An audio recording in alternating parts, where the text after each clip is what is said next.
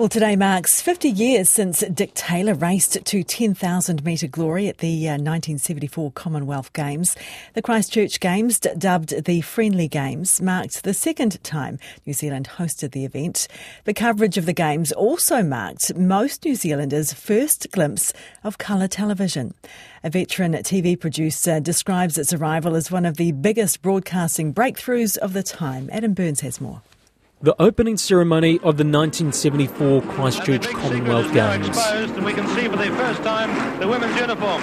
The girls are wearing a one-piece frock of red. For many New Zealanders, their first glance at the future, colour television. A day later and 50 years ago today, one of the great New Zealand sporting moments, Dick Tayler claiming the gold medal in the 10,000 metres. 100 to run for Tayler. He had to look. He's got it won. He's racing away. He's got time to look around. This is a great success, a great upset. Colour television was officially launched in New Zealand in October 1973, 2 months before the Christchurch Games. Veteran producer George Andrews, who was a reporter at the Games, says colour TV made the live broadcast unmissable. I do remember watching the news of Richard Taylor winning.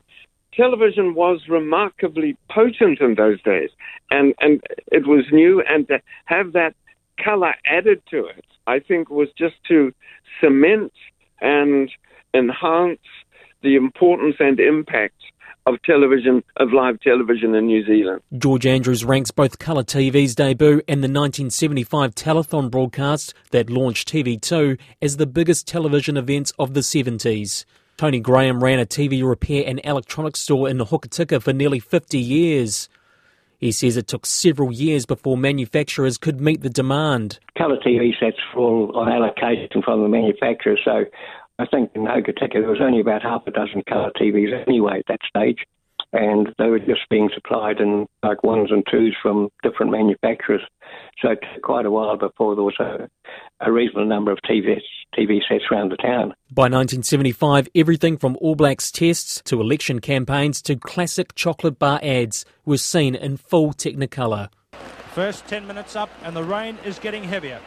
Driving in at the backs of the All Blacks. It's never been wetter in Test football, surely. The following is a party political broadcast on behalf of the National Party. Tonight, superannuation. On April Fool's Day, the Labour government started a compulsory superannuation scheme. Have crunchy, pokey bar. Golden crunchy, pokey bar. And now some Christchurch City councillors are looking to revive the colourful days of 1974, narrowly agreeing to consider a bid for a future Commonwealth Games.